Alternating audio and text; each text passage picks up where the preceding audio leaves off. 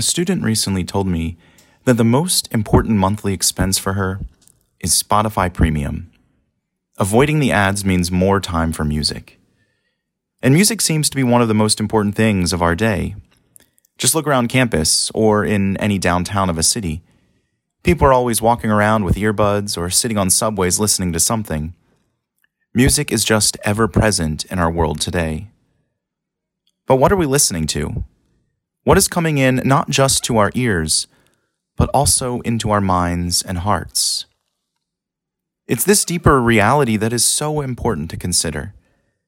We hear Jesus pray to the Father in John 17, "Consecrate them in the truth.